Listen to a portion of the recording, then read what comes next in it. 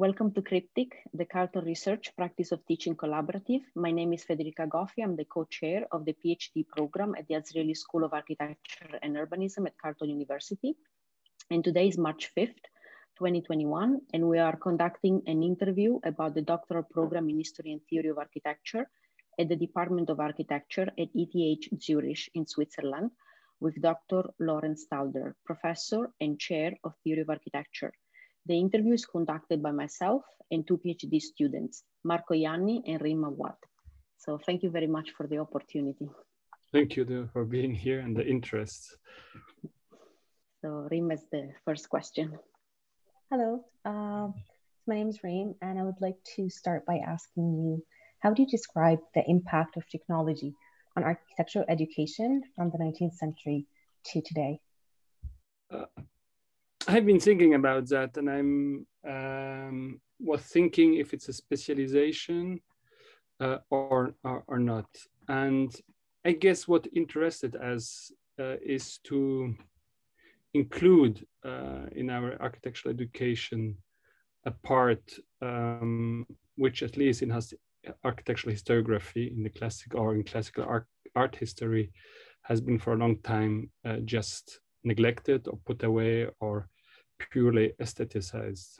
And when we began our teaching in 2006, I guess, and we had a very simple program for teaching in architectural theory, which was to reflect, and this is not it's not a joke, it was in my application, to reflect on the elements of architecture, because I thought through them that it would be possible perhaps to acknowledge a building practice which was nearer to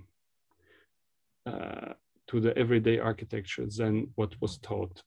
And it was much more through this approach that suddenly the question of technology became so crucial in our understanding. And we began with this very simple element of the threshold, which we declined through different topic seminars, which were the door, the window, the floor, the facade. And just by choosing the elements, we discovered how much technology actually was in contemporary practice. And that's how somehow my field switched slowly, perhaps more to this direction than to classical art history. And that's why the 19th century, which was before already a key research topic, but became very key for our research. So it was through a very pragmatic approach to architecture, history, and theory that we came to this focus, I would say. And I think several of your questions are related also to the specificity of our school. And I was trained at ETH, and I did come back and forth again. And I think what was, at least when I was studying, very key was the dimension of technology and construction, and perhaps an interest more for the material dimension of architecture, and less, I would say, thorough knowledge into the question of social sciences. And that's somehow out of certain education with a certain proposal, I came to this form of teaching, which somehow is very classical, as the term itself, architecture, has the notion of technology in its core definition. Thank you very much. So yesterday we had the opportunity to meet your colleague, Dr. Philip Orsprung, and we started learning about your PhD program at ETH.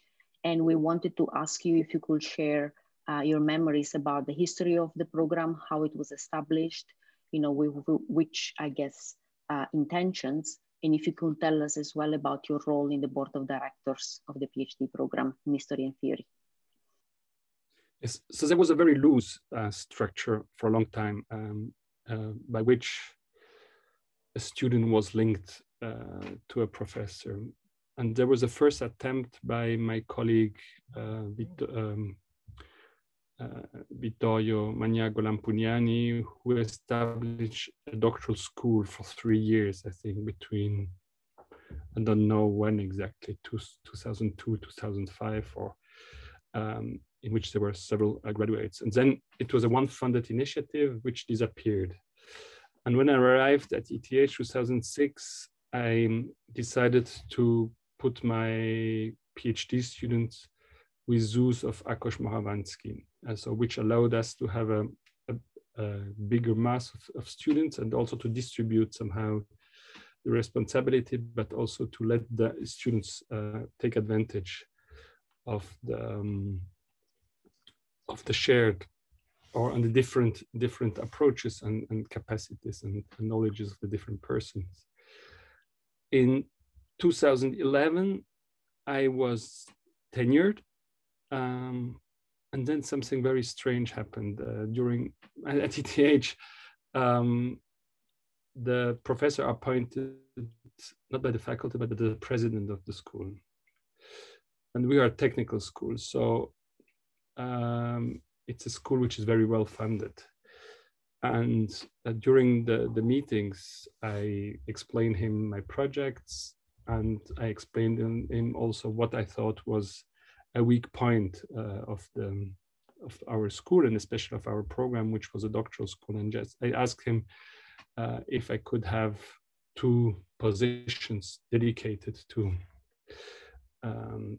doctoral education. And he then said, okay, I give you 2 or 1, but I don't remember, 1 or 2, but I give it also to all your colleagues.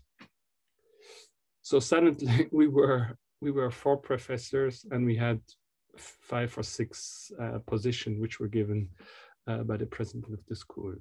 And so I came somehow with the money, and Philip had prepared, I don't know where and when, already an outline of the program. So this fitting of an outline and of, let's say, the money which was necessary allowed us extremely quickly to develop this program. And at the time, the dean decided to give to the Institute of Technology a similar amount of money, so that we could begin actually with 2 new programs in 2012.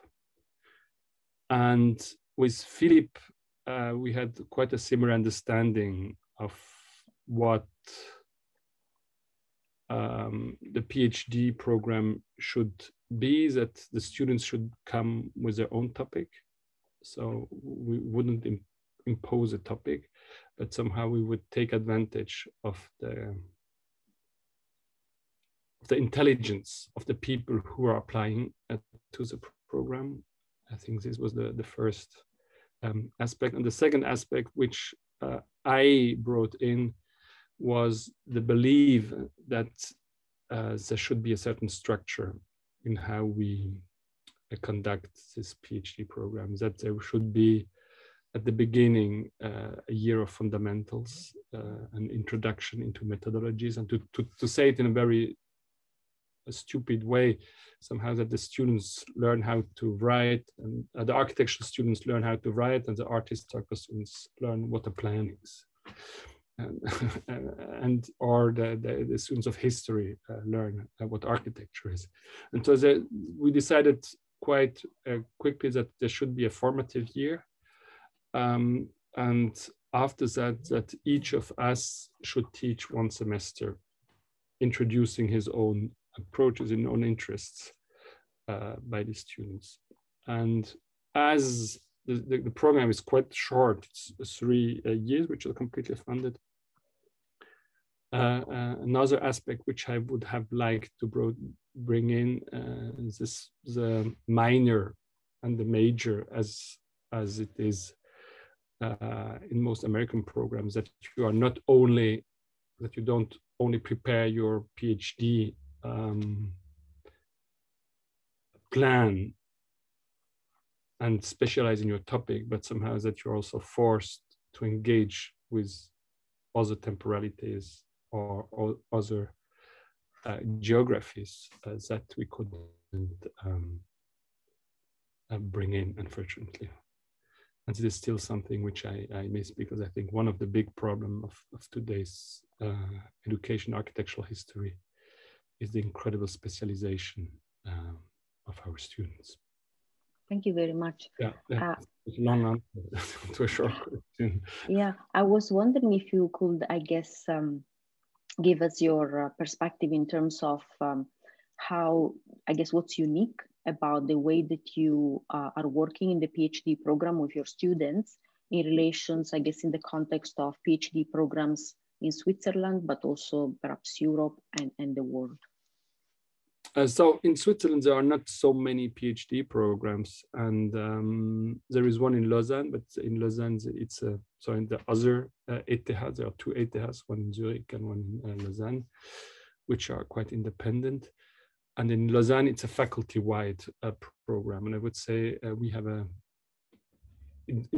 officially, it's also a faculty-wide program, but I would say the institute have a very important role to play in our case, and that we were able somehow to gather all our energies around this program in history and theory. What I think is perhaps also unique in Europe is that it's not externally funded, which means that there is no topic which is imposed, as I said.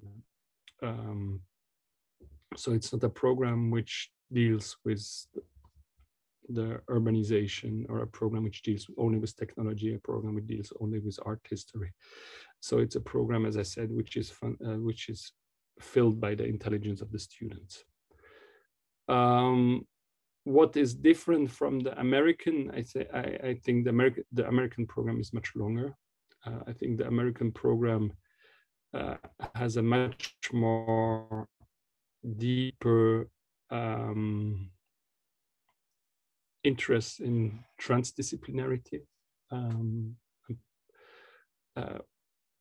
It's longer, but I think what makes it unique is our interest and focus on architecture. So I think it really grows out of architecture, which is placed then in a broader political, technical, social context, and it's not so much architecture, which is part somehow of a social question, a historical question, as it is, for instance, at Columbia or at Princeton. Thank you. So we wanted to ask as well, I guess, your reflections, considering the short history of PhD programs that are within architecture schools, I guess your reflections on the broad diversity of programs that are currently offered worldwide. So we have PhD programs in history and theory, but also criticism, PhD programs by practice or creative practice, and by design. Yes, I think I have a very conservative perspective on that. I think that not every knowledge or competence has to be acknowledged by a PhD. I think I prefer an architect who has proven that he's a good architect by practice, and somehow who understands also designing and building as a form of knowledge production. And I don't think that a PhD in practice somehow does this. And by establishing these different PhD programs, let's say the creative thinking or the critical architecture and architecture, PhD program in architectural criticism, or an architectural program, doctoral program in preservation, somehow we are dividing even more the discipline. And that's somehow also what is very much challenging, but it's also very much refreshing in our program somehow, that we have this person from extremely different horizons who are who come together, who shares their knowledge together, and I think who can also take an advantage from each other. So in other words, I don't believe a good idea to ask a practitioner to have a PhD to be able to teach. And that's a very Swiss tradition also, where the profession is not protected. So we have several teachers who didn't graduate, but who are professors at our school. And the best name is Peter Merkle, who has, I would say, world fame, but who never, or Peter Zumthor, who never did he did a Pratt diploma, but he didn't. He has no university degree. Thank you very much. So I guess the next question is about research mediums. So we are interested to know which are the research mediums that are explored by doctoral students in history and theory of architecture in your program. And if you were to locate their contribution to knowledge, would it be in the writings or also in other media, such as drawings and exhibitions? Mostly it's in writing, but there are several students who do also surveys where the documents are not there. There are students who have shown their work also in exhibitions. There are students who had, we have now one student who works a lot with photography. So there are several mediums, but I still think somehow that the word is perhaps one useful way of expressing in architectural history, to transmit knowledge in architectural history. Even if I still think that, of course, the different forms, be it movie, be it photography, be it survey, drawings, are extremely relevant to our field. So it depends really on the subject. We are now launching a new. We got from the Swiss National Foundation several grants for a PhD on the relation between landscape and technology, and there we will have to do surveys, for instance. But I think the survey will be one step to gather information which have then to be transposed and translated into a writing. I wouldn't see a PhD which is purely a photographic essay.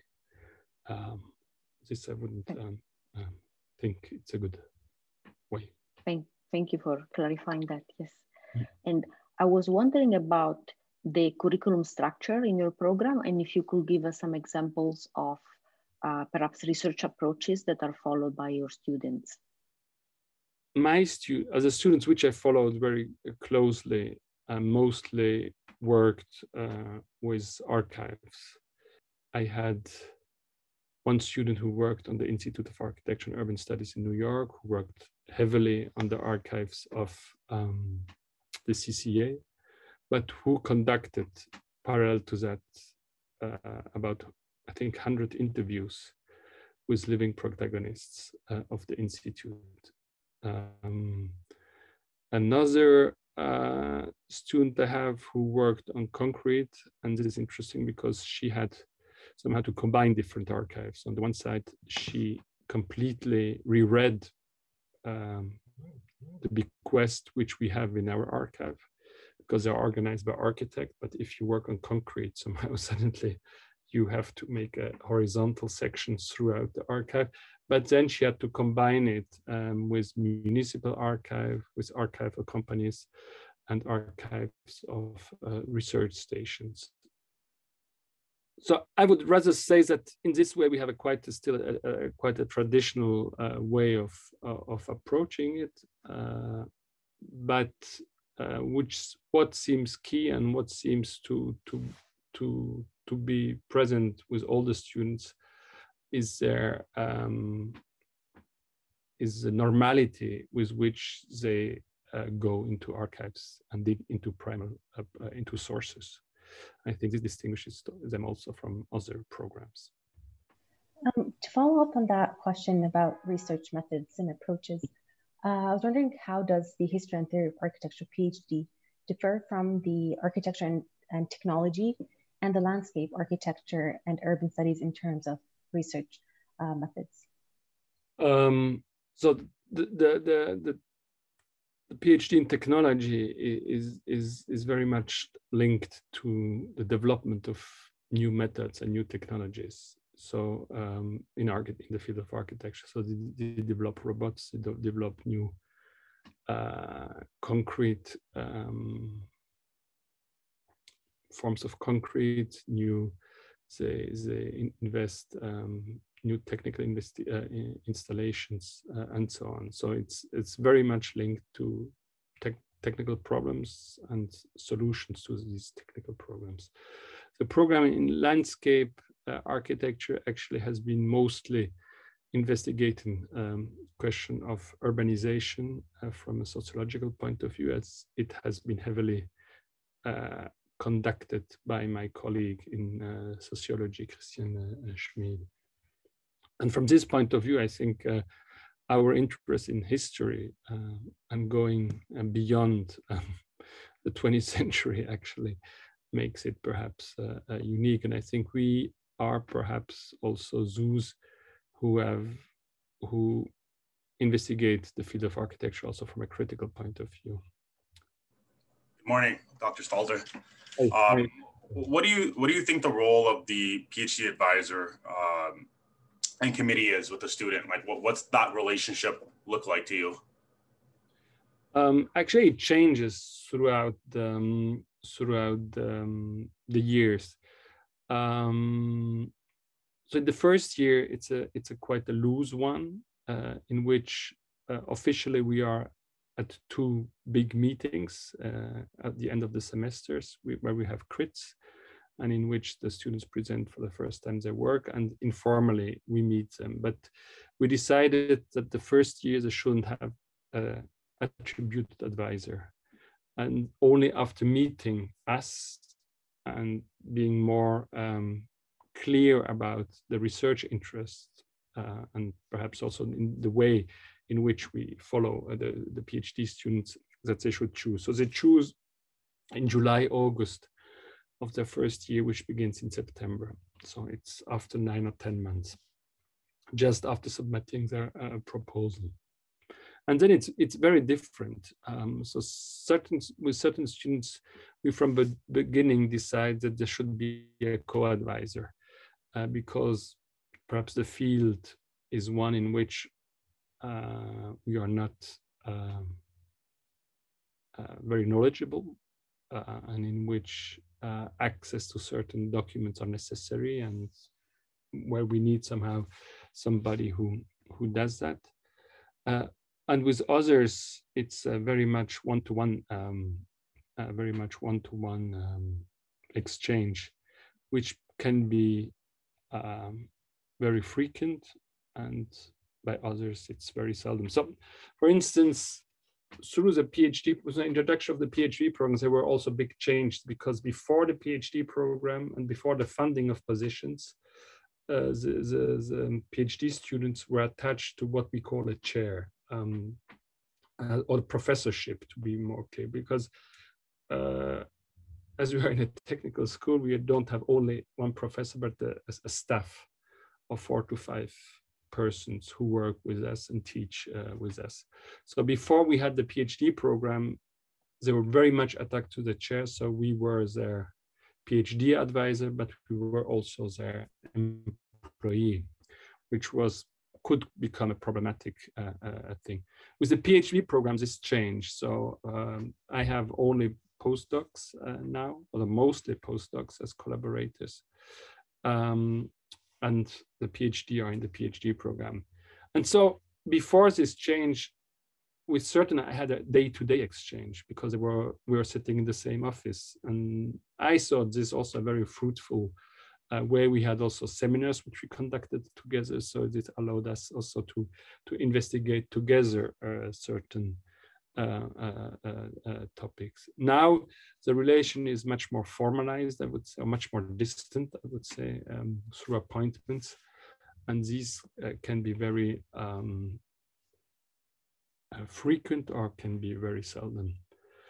During the pandemic, I decided to have monthly meeting with my master's student and doctoral students. So we have every month 1 hour and a half a meeting where they present the topics in which somehow I would also like the master's students to take advantage of the research that is conducted at the PhD level.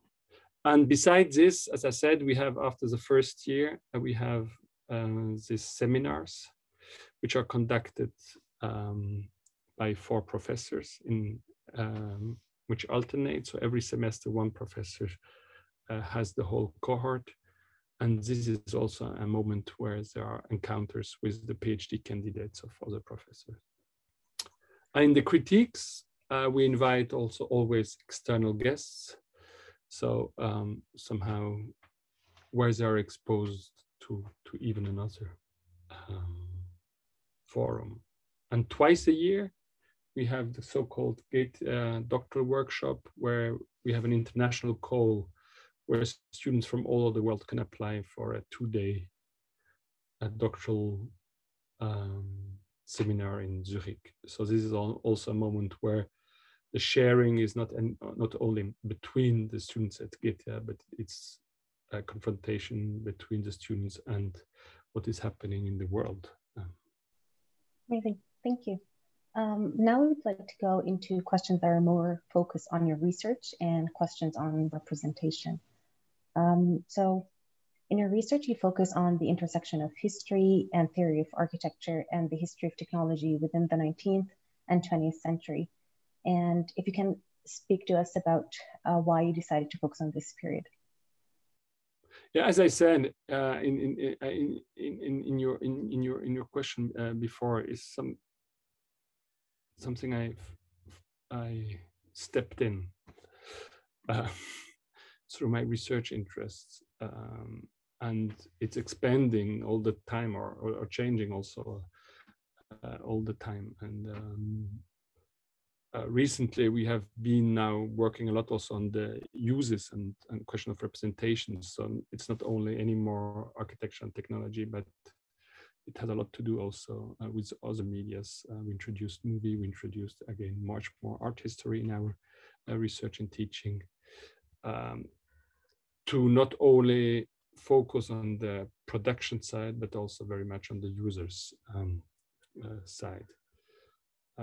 We just developed a complete new lecture course, which we call Things of Modernity, in which we explicitly try to show how certain object, devices, spaces, or infrastructure completely changed the architectural production, but also changed the way buildings were used and how the body is engaged in these buildings.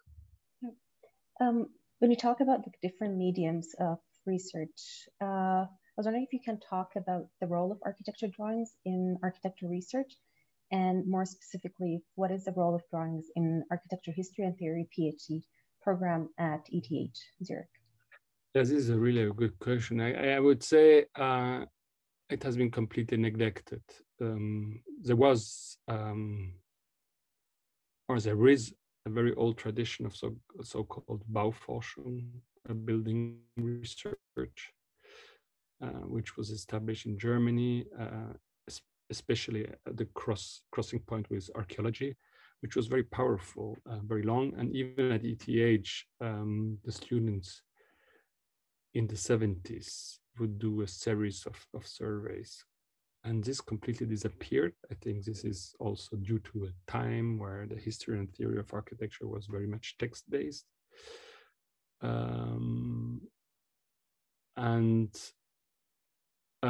think Momoyo Kaijima, in my case, played a key, Momoyo Kaijima from Atelier Bauer played a key role. As on the one side, she brought in an old interest I had, because I have also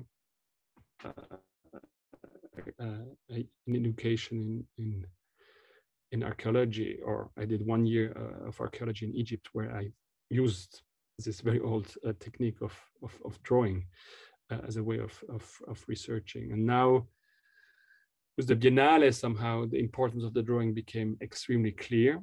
It was also a discovery to see how much is done today with drawing. And we reintroduced it in the first year of the bachelor studies, where we conduct a course in the methodology of architectural research, and in which all 4 colleagues from the GTA have a role to play, and in which we have been surveying Zurich in sections. So we did with the students of the first year a section of 3 kilometers in the scale 1 to 100, in which we showed all the traces of human interaction. So it goes from the ways people live in buildings up to the gardens and the landscape, to infrastructure, to railway tunnels. So the section really digs into the different layers of the city, which have been touched by humans. And the students have there, on the one way, to describe an artifact through the drawing, and on the other, by text, they have to write, or reports they have to write on them. So we combine both, because we're convinced somehow that that certain information can be best presented in drawing, and that others have to be written down. We didn't think it would be possible, but not only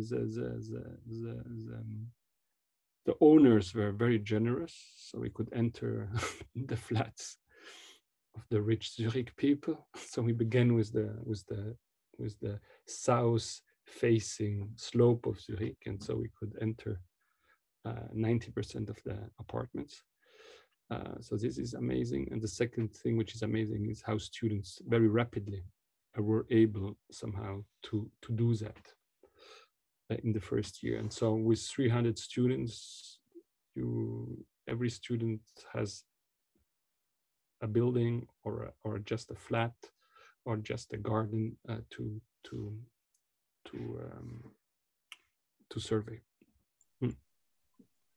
Thank you. On the note of the role of drawing, and yes. a drawing is not a plan.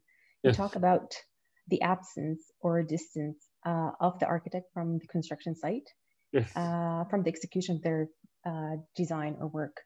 So drawings yes. are the architect's mean to communicate their designs and ideas. So the question yes. is, should architectural drawings and technologies help to bridge that gap between the architect and the construction site, and how? Yes, this is always a problem, and it has always been a problem, and it has been resolved in very different ways. In the medieval times, there were no drawings, but there were a very strong and well-educated persons which learn from each other. So it was much more a kind of tacit knowledge, which has been the challenge in the Renaissance. And of course, somehow to overcome this gap has been a long wish of digital technologies. I think the response is rather in the other direction, that digital technologies even gave or brought in a further step, because somehow there is now a specialist who has to run and understand the computer. So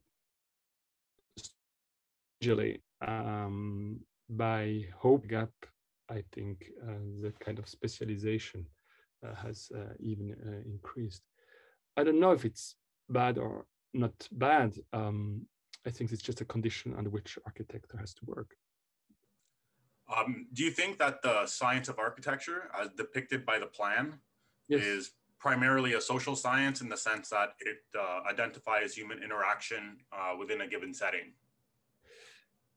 It's an interesting question, actually, and especially the person you're referring to, Robert Carr, who wrote this wonderful book, The Gentleman's House, points to oh no, not him, actually his successor, Hermann Muthesius, who builds very much his argumentation on that, points to two scientific dimensions in architecture.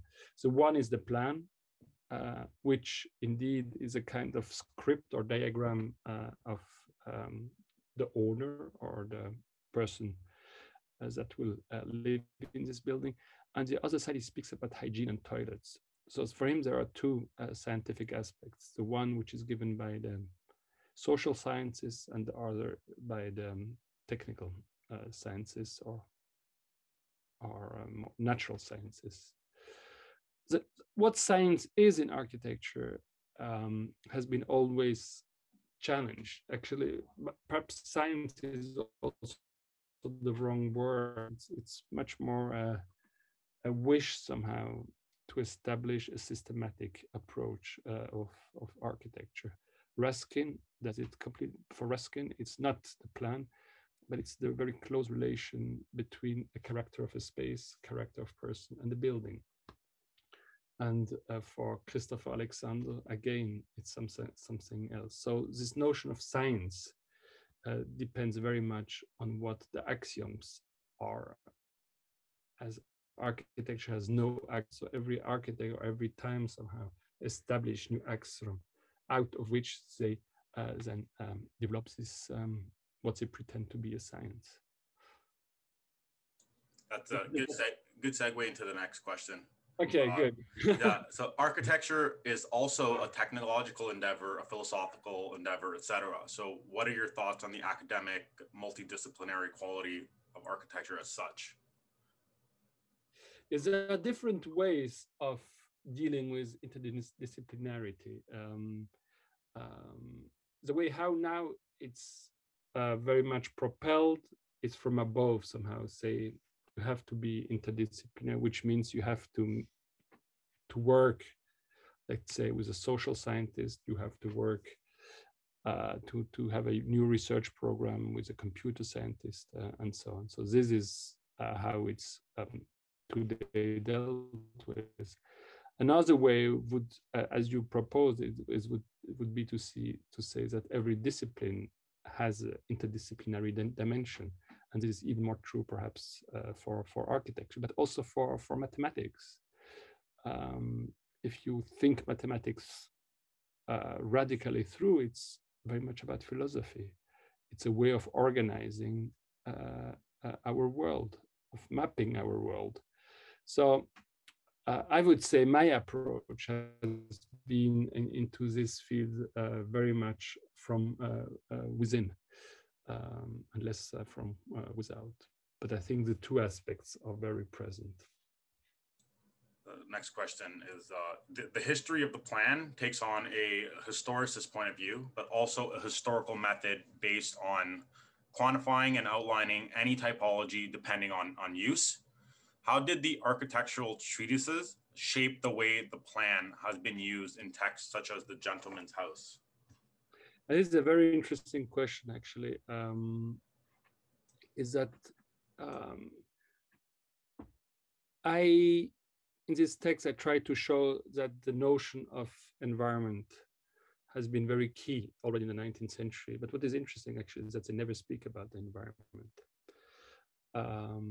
And that this question are implicitly dealt with from the 18th century on in the way plans are organized, from Robert Adam to Robert Kerr and up to Hermann Muthesius, and then to the modernist of the 20th century. So it's very interesting somehow that architecture can be understood as a form of knowledge in the same way as a treatise would be. What makes Kerr book, I think, so crucial somehow is that he's able quite early on to systematize and understand at least the conditions that makes an environment. And he outlines them very precisely. by describing the different conditions a house has to obey to. But he never sees somehow the big picture as we would see today and saying this is the beginning somehow of an environmental debate in architecture. And this is perhaps also the role of architectural historians somehow to trace these genealogies. So the next question is, through your research on the intersection between history of technology and architecture, how do you describe the influence of technology on architecture beyond the built spaces and the role of technology in reshaping the way we think of architecture today?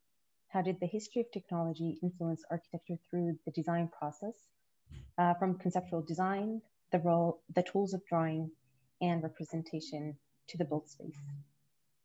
Oh, that's a big question.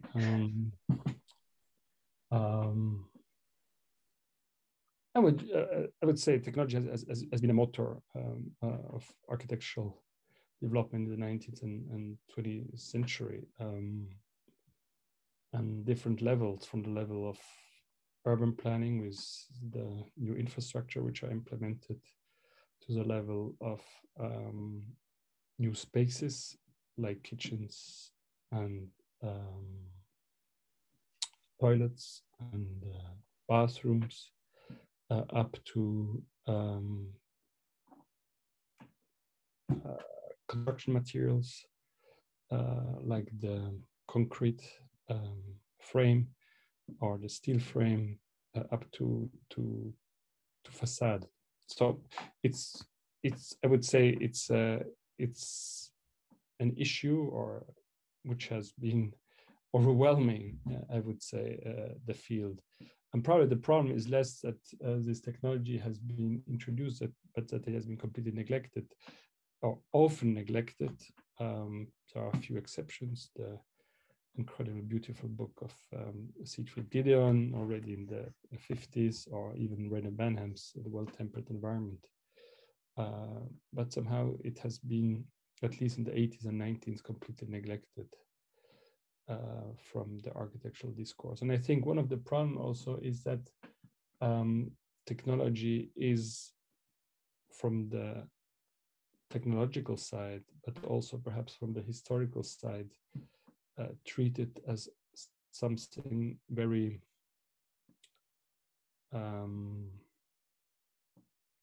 causal, how you say it, deterministic, that if you invent a new material, you have new form. If you invent a new design tool, you have a new shape. And if you look into more closely the history of technology, you see somehow that it's extremely socially dependent, and that the technical change, the motor for this technical change are probably social. So are linked to question of efficiency, they are linked to question of comfort, they are linked to question also to political question of access. And so I would say the conditions of technology are social. That's the first thing which I would say. And the second aspect is that the implementation of this technology is very, very different from place to place. This is for instance, very true. If you look, for instance, there was this wonderful quote by Zizek on toilets, where he describes how the German toilet has a completely other shape than the French toilet or the English toilet. I saw that lecture too. I saw that. Yeah, that was interesting. Yeah, because the Germans smell it. Yes, exactly. So somehow the way we engage with these technologies are completely different, and a very nice way is also in the elevator. Is it a space or is it a device? Do you take off your hat because you are inside a private space, or not because you are in a public space? So these are so the way the behavior are negotiated, but also the way the elements are implemented are completely different. In France, the elevator has a hydraulic system, or a long hydraulic system because of the distrust of the Europeans of the rope. As in Europe, it's very much linked to mining and to the accidents in mining, while in America, at least since Otis, as a rope is just the conventional part of an elevator. So first of all, technology is something which is social first before it's technological. And that's the first aspect. And secondly, the way we handle this technology is very different from place to place. And there is a lot of imaginaries linked to it also, you know, and there are completely different evocations which are linked to these devices. And this is the wonderful thing. So my following question kind of relates to devices, but looking more on drawings.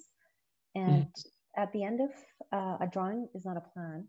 You state, and I quote, "A drawing is neither at the beginning nor the end of a process, but always in between," end of quote. In reading the sentence, I reflected on your work on threshold devices. From your article, Turning Architecture Inside Out, Revolving Doors, and Other Threshold Devices, and your research on windology. As you stated, and I quote, "Threshold devices not only permit transition, but also establish narratives of exclusion and inclusion. They control the comfort, cleanliness, or privacy, which come inscribed in the daily practice and in turn also influence their use," end of quote. So would you say that architecture drawings are threshold devices? Are they more than a translation of the architect's design and intentions in what they include or exclude?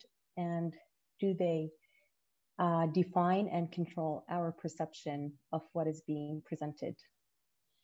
While reading this question, I thought it's quite a clever question, but I don't know how to answer it.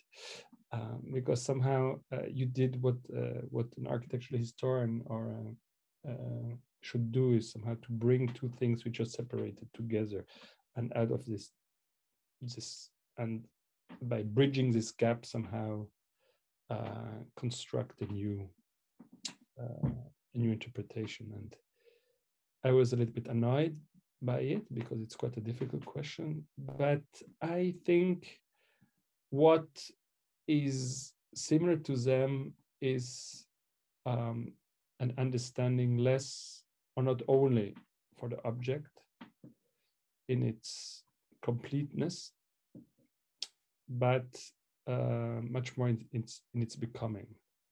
The becoming of a building, in which different steps have to be done of translations from the sketch into the plan, from the plan into a drawing, from the technical drawing into pipes, and then the construction side.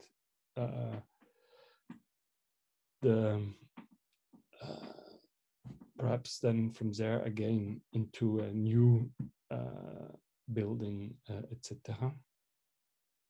And the similar with the threshold device. Somehow, instead of looking, let's say, on the building and its facade, or looking at the revolving door and its mechanism, we looked on the relations between these different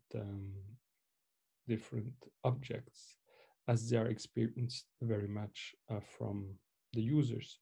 And this allowed us to have a more complex, I think, understanding of them and to analyze them in these two states.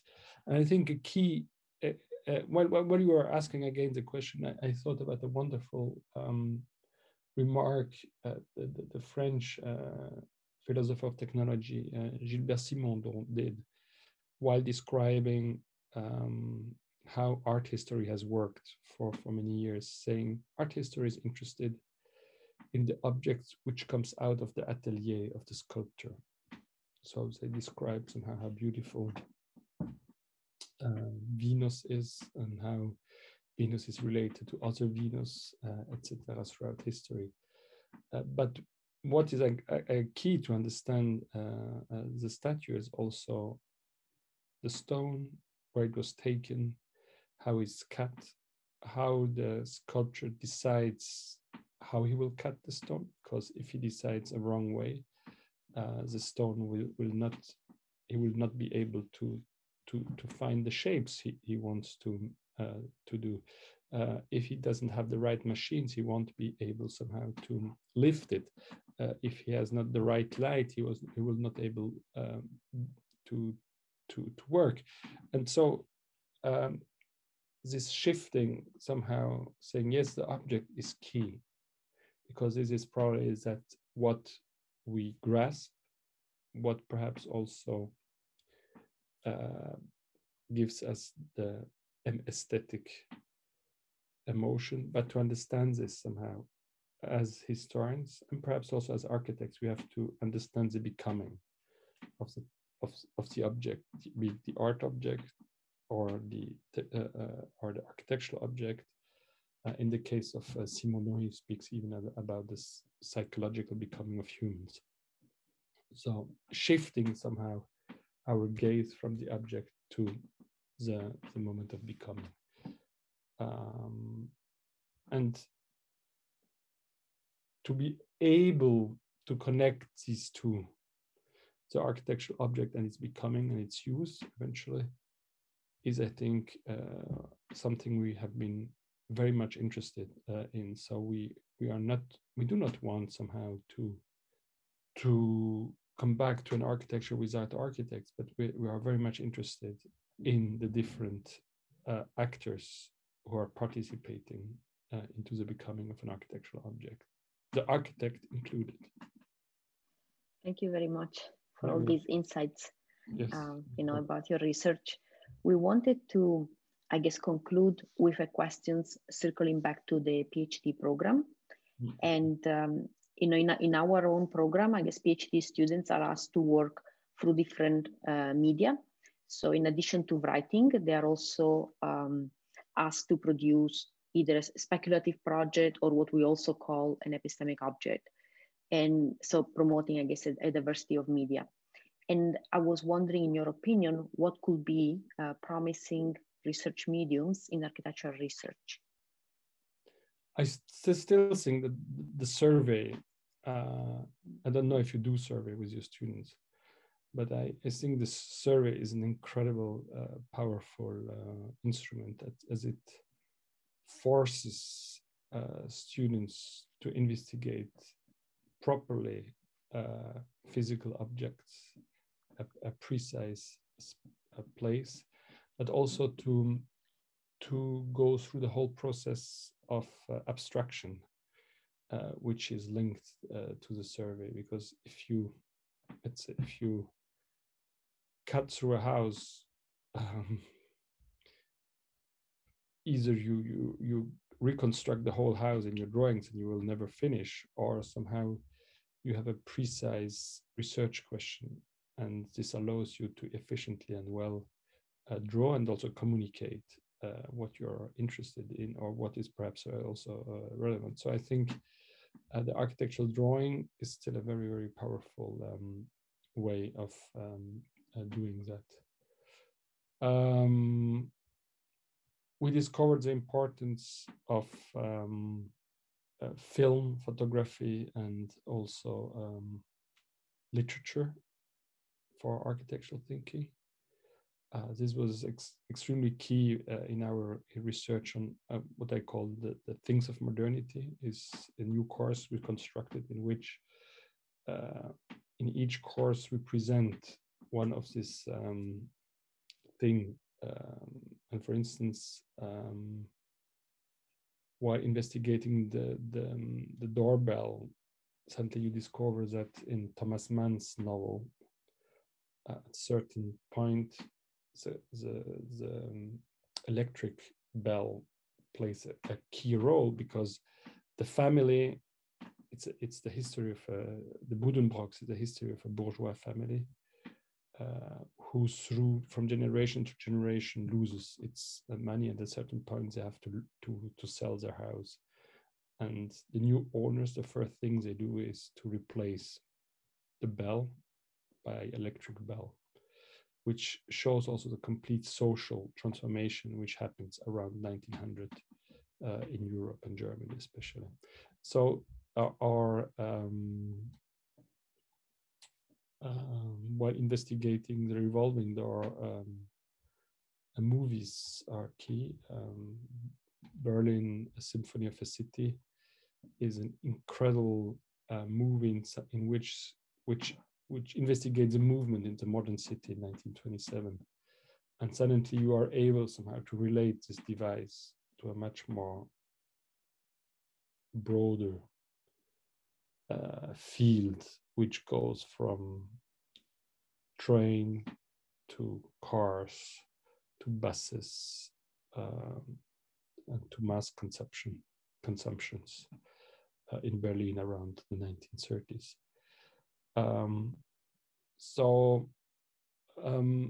This is very useful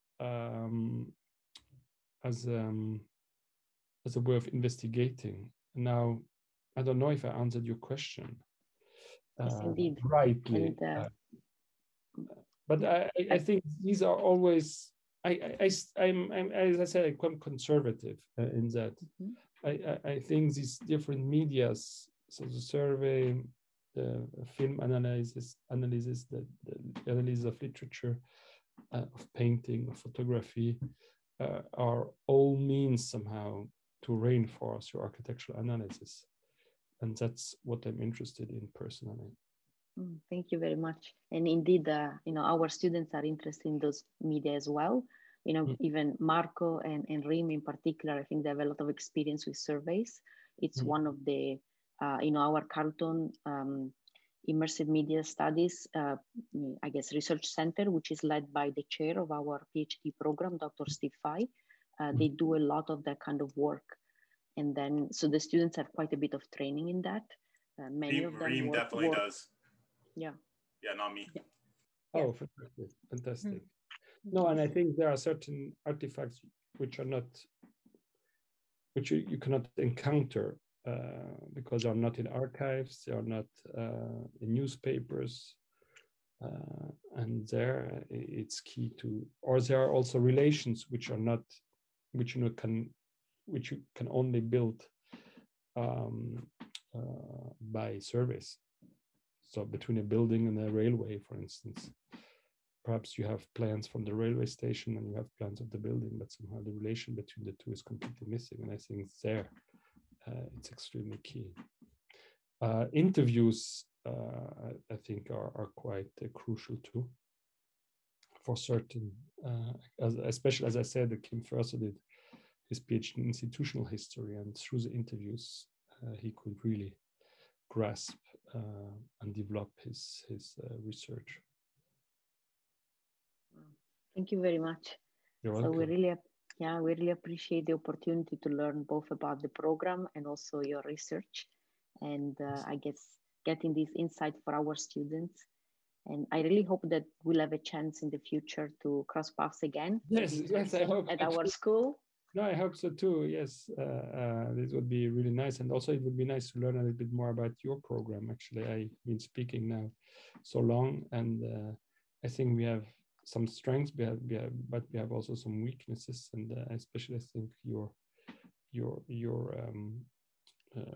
what you hinted at, this introduction, different medias, is something which is it seems key for students. Thank you very much. Maybe we'll invite you for some of our activities in the program. Yes. Our students are organizing their first international symposium. Oh, fantastic. Very soon. Yeah, very soon we'll have, we've worked on this for the past year, and we postponed it due to the pandemic, hoping to be in person in September, but I guess we're probably gonna be online still, even though, we're hoping maybe a hybrid, but it doesn't look, we're not quite there yet. But I'll certainly send you, maybe the link in case you want to see, through the Book of Abstract, and maybe if your students might want to link with us in some way. No, it would be interesting, please. Yes, I guess we have several students who probably would be very interested. Yes. Thank you very much. It's a fantastic thing, yes. And hope hopefully we meet in person sometimes. Yes. Indeed. Yeah. Okay. Bye-bye. Bye-bye. Thank you so much. Bye. Bye. Bye. Bye now.